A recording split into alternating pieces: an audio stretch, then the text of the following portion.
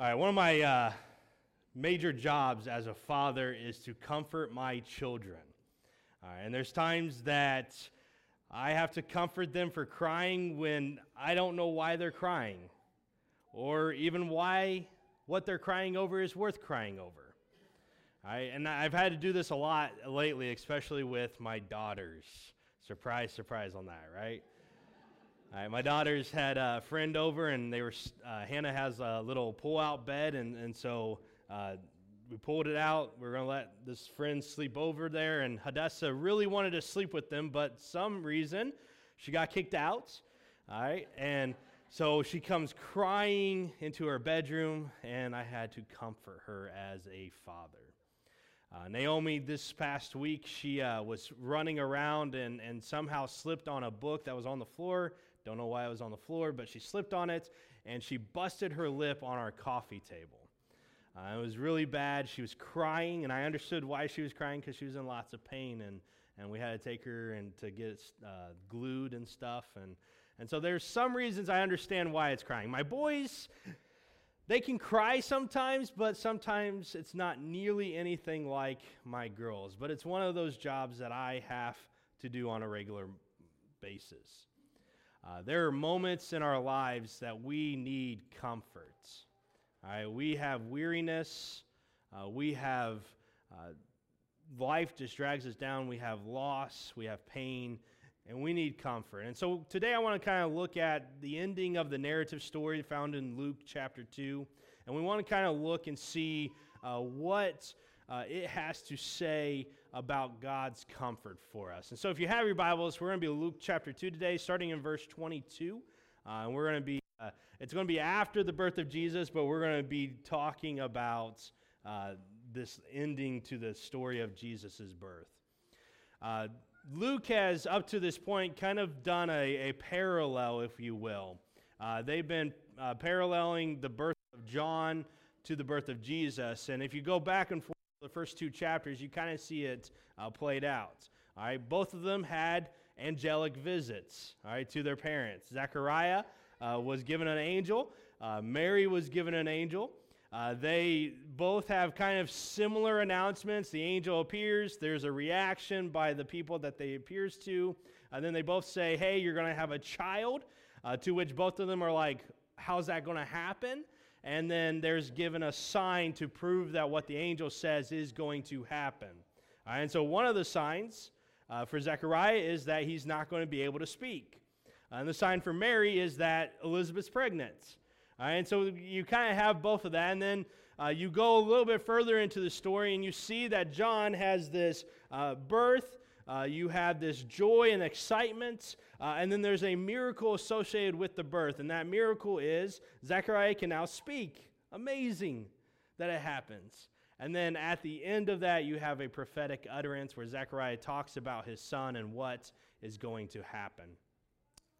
Jesus is similar. All of chapter 2 is dedicated towards the birth of Jesus. He's given birth. He's not. I don't know how to say that. All right, he is born.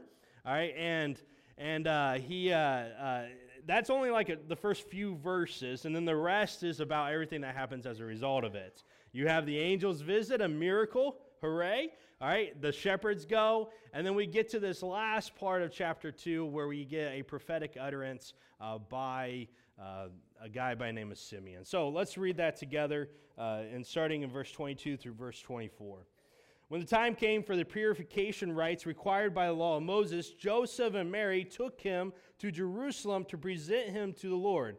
As it is written in the law of the Lord, every firstborn male is to be consecrated to the Lord and to offer a sacrifice in keeping with what is said in the law of the Lord, a pair of doves or 2 young pigeons.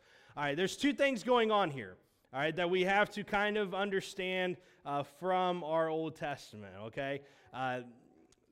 One is we're giving a time frame. Luke has done pretty good throughout this story, kind of telling us where we are in the story.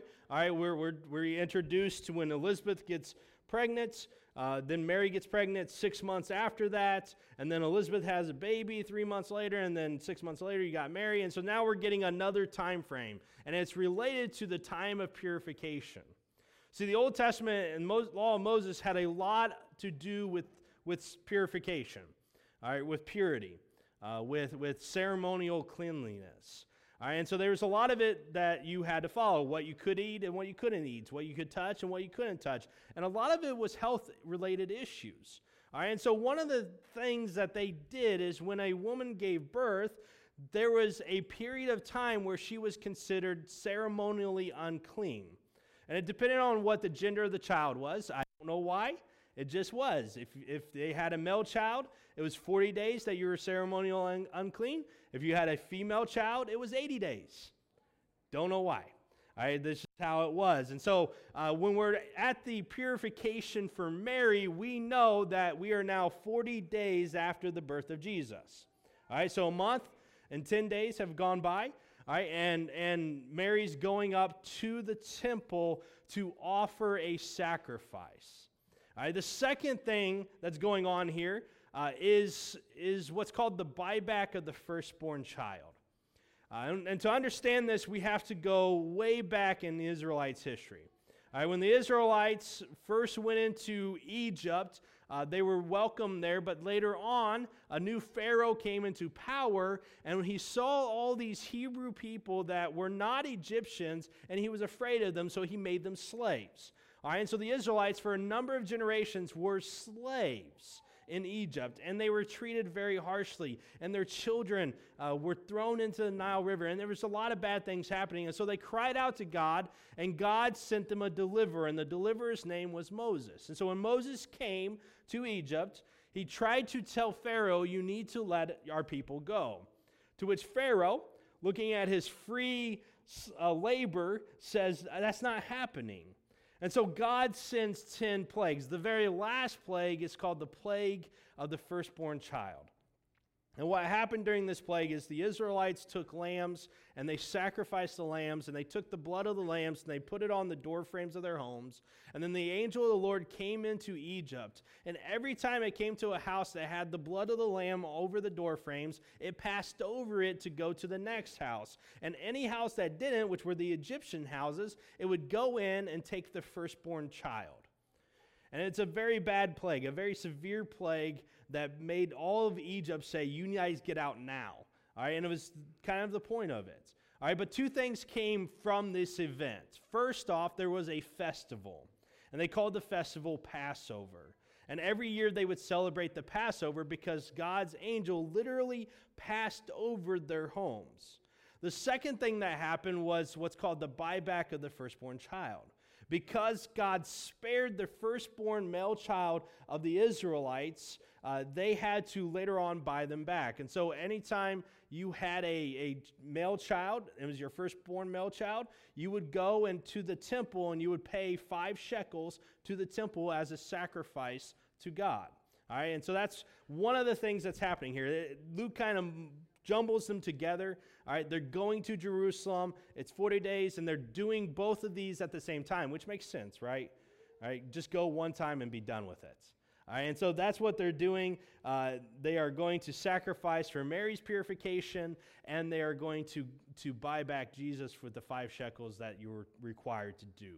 And what we see in this chapter as this is opening up is the continued faithfulness of Mary and Joseph. All right, Mary and Joseph, they're outstanding people. They are faithful to God, and they are following the laws of God as were given to them in the Old Testament. And Luke makes sure that we understand this in our New Testament reading. All right, this is one thing that I think we have to understand, is that the Old Testament is important in our lives. Yes, we are New Testament people. Yes, we follow the customs of the New Testament, but without understanding the Old Testament, things in the New Testament don't make sense. Right? And Mary and Joseph, yes, they're in the New Testament, but they're following Old Testament customs. And this passage right here makes absolutely no sense unless you understand what's happening in the Old Testament. And so you should have the Old Testament in your lives. You should be reading it as part of your devotional life, and it's important. One last thing that Luke does in this opening section is he makes sure that we understand the humble means that Mary and Joseph were in. All right, the sacrifice for purification, the main sacrifice that it was supposed to be was that of a lamb. All right, but notice what Luke says. He says that they instead offered a pair of doves or a pair of pigeons. And so what happens in the Old Testament is the main sacrifice is a lamb, but Moses says if you cannot afford a lamb, you still need a sacrifice. And so if you can't afford a lamb, then you need to offer 2 doves, which are cheaper than lambs. And then if you don't even have the money for that, you can offer up 2 pigeons, which are everywhere and cost nothing. And so this sacrifice was required of all people, no matter if they were wealthy or whether they were poor. And so for Luke to point out that it's 2 doves or 2 pigeons that are being offered shows us a couple of things. It shows us the humble estate that Mary and Joseph are in.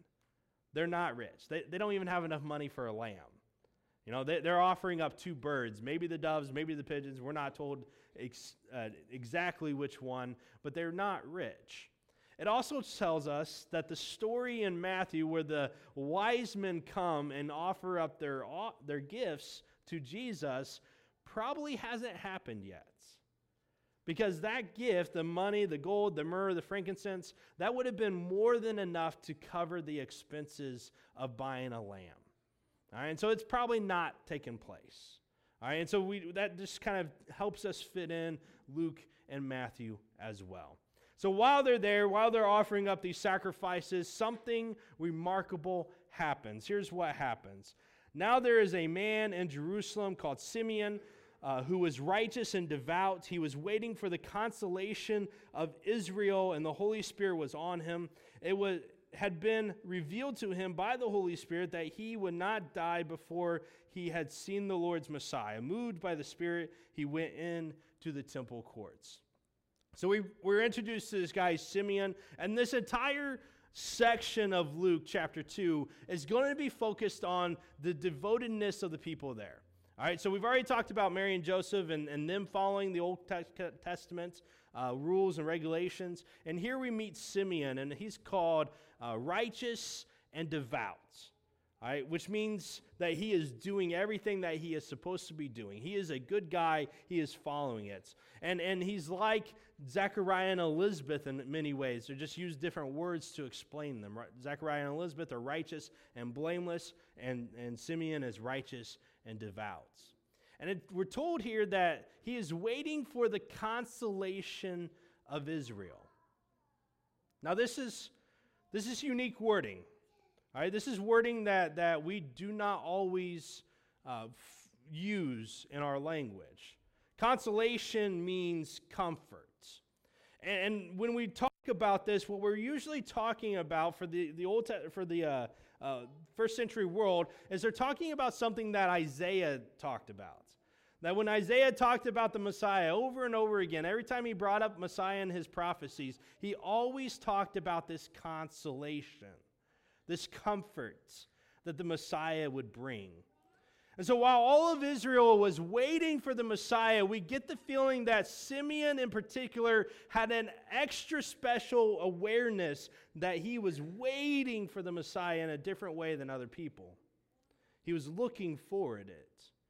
And he was waiting for it to happen. And because of his devotedness, God said, listen, you're going to get to see the Messiah before you die. What a special blessing. Now, Simeon, we don't know how old he is, but we can probably assume he's gone through a lot in his life. He's probably near death.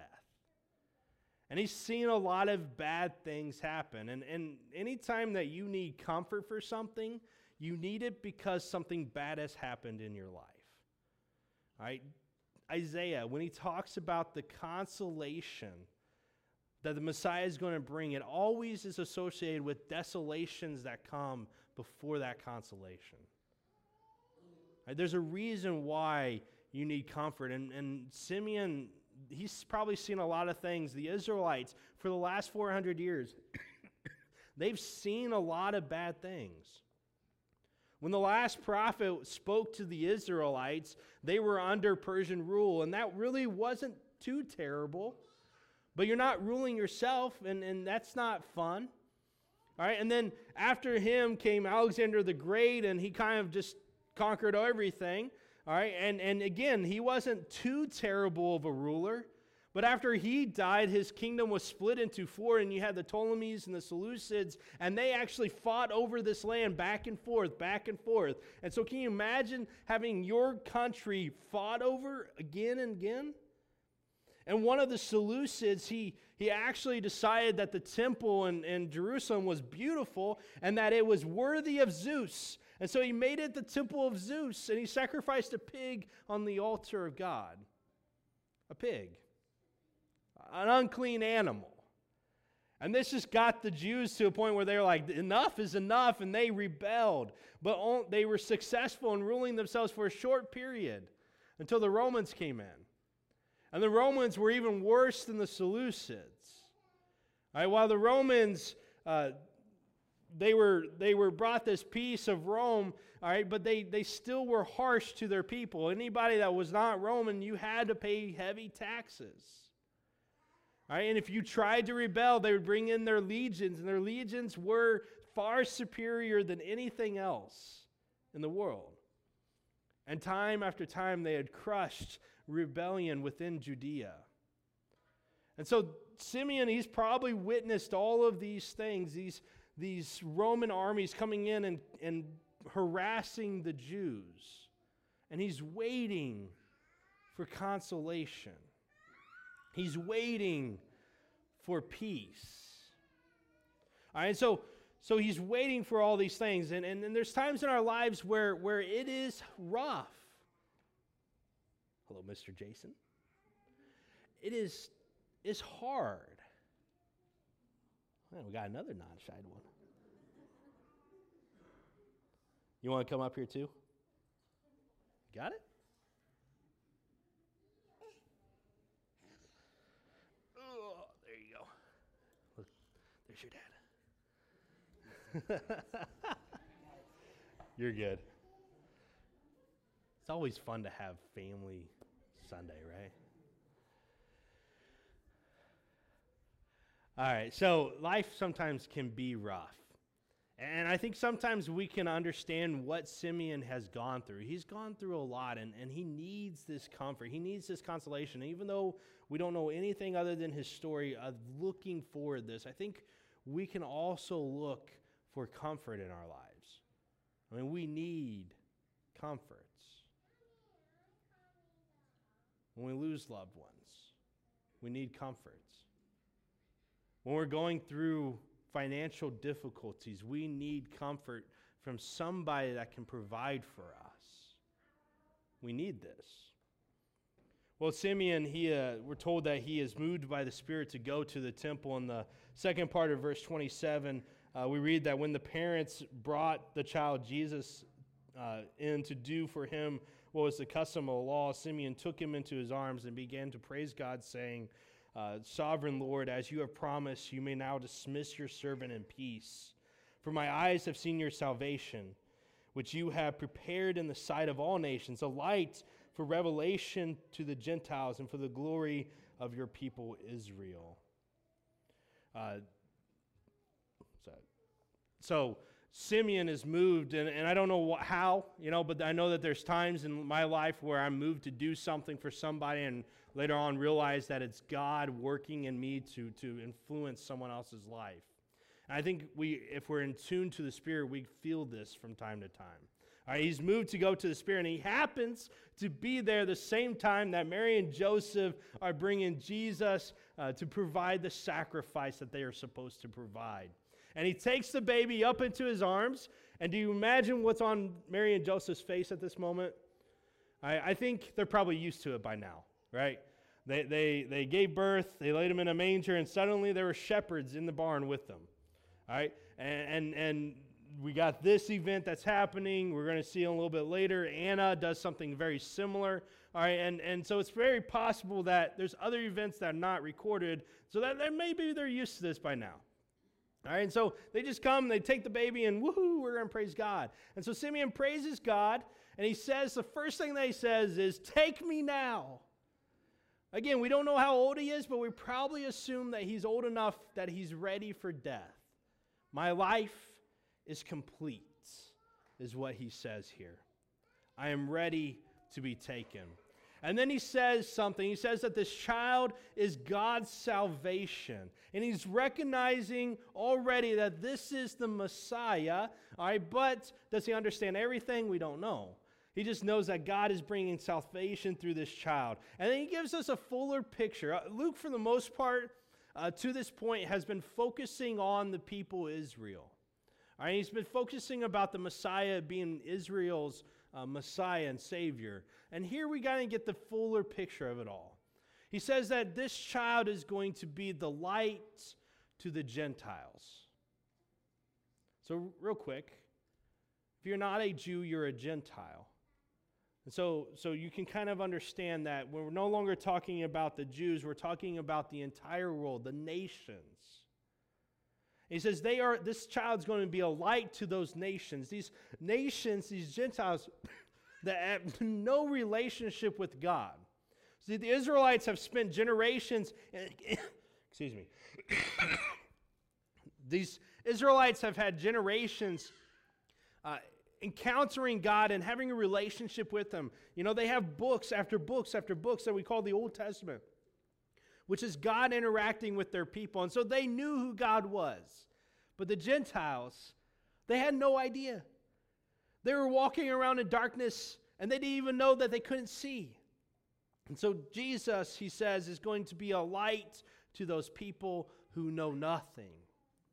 But he also says that this is the glory of Israel. Jesus is the culmination of Israel's relationship with God. God, when he first started interacting with Abraham, his promise was the world will be blessed through you. And all the way through, from Abraham until now, till Mary, he's been working and talking to them saying, you guys are going to bless the world. You guys are going to be a light. You guys are going to do these things. And Jesus is it. Jesus is that fulfillment of their relationship. And we see in this prophecy of Simeon that Jesus is not just a Messiah or a consolation to Israel. He is the Messiah to the world and a comfort for all. When we need comfort in our life, we find it in Jesus. When we need help to get through to the next day, we find it in Jesus. That's not all that happens here. Verse 33, the child's father and mother marveled at what was said about him. Then Simeon blessed him and said to Mary, his mother, this child is destined to cause the falling and rising of many in Israel and to be a sign that will be spoken against, so that the thoughts of many hearts will be revealed, and a sword will pierce your own soul too. Simeon blesses Mary and Joseph. And he gives some final words here. He says, this child is going to cause falling and rising in Israel. And these are tough words if we think about them. Jesus is going to cause the falling of people. See, oftentimes we associate Jesus with peace, and yes, Jesus brings peace. We see that earlier in Luke 2 when the angels say peace to men whom his favor rests.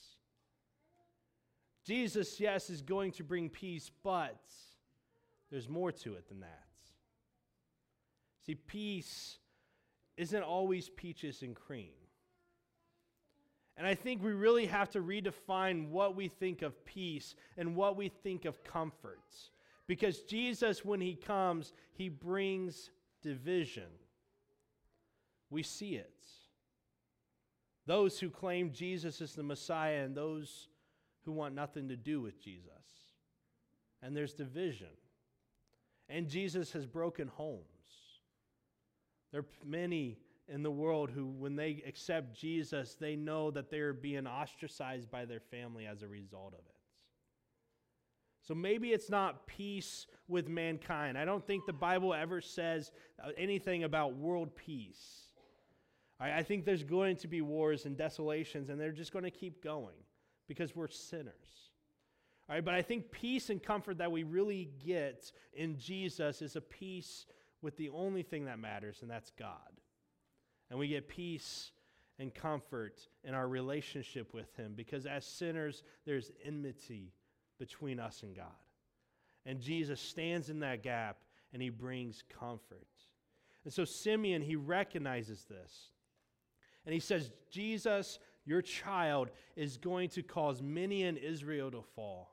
And there are many in Israel who were priests and high up in society, and they did not like Jesus at all. And when Jesus came, He changed up their understanding of what was right and what was wrong, and He challenged their beliefs to the point where they could not accept Him. And they fell in the eyes of God. And then we get these people who are low in society, and what we see from Jesus coming into their lives is that they're raised up, these disciples who were not the cream of the crop, who end up being the leaders of the church after Jesus leaves. Jesus brings rising and falling. And Jesus, he says, is going to be a contention point for many. How true are these words? Even to this day, where Jesus causes division. And it's unfortunate to think of it that way, but it happens. Right? Those who claim Jesus as Messiah live a different lifestyle than those who don't. And people that live different lifestyles, they're going to clash. And we need to be aware of this. The ending to this story comes starting in verse 36. Simeon's already talked to Mary and Joseph about Jesus, and the story ends with the prophetess Anna, the daughter of Penuel, of the tribe of Asher. She was very old. She had lived with her husband 7 years after her marriage, and then was a widow until she was 84. She never left the temple, worshiped night and day, fasting and praying. Coming up to them at that very moment, she gave thanks to God and spoke about the child to all who were looking forward to the redemption of Jerusalem. We meet this lady, Anna. We don't know much about her story other than what's told here. She was married for 7 years, then her husband died, and then she did not remarry after that, which would have been very virtuous of her. More than likely, she was in her mid-20s when he died, and now she's 84. So maybe 60 years of being a widow. And we're told that she is a prophetess, which is very unique, but we're told that she's at the temple day and night, which just means she's always there. Anytime the doors are open, she's there. And she was faithful to God, and she followed Him and was devoted towards Him. Again, the devotedness of these people in this story. And when she sees Jesus, she starts to praise God and tell everybody about Him. The story ends with Mary and Joseph returning home, and Jesus raising up in wisdom and strength of the Lord. What I want you guys to get from this last part of the birth narrative according to Luke is that Jesus is our comfort.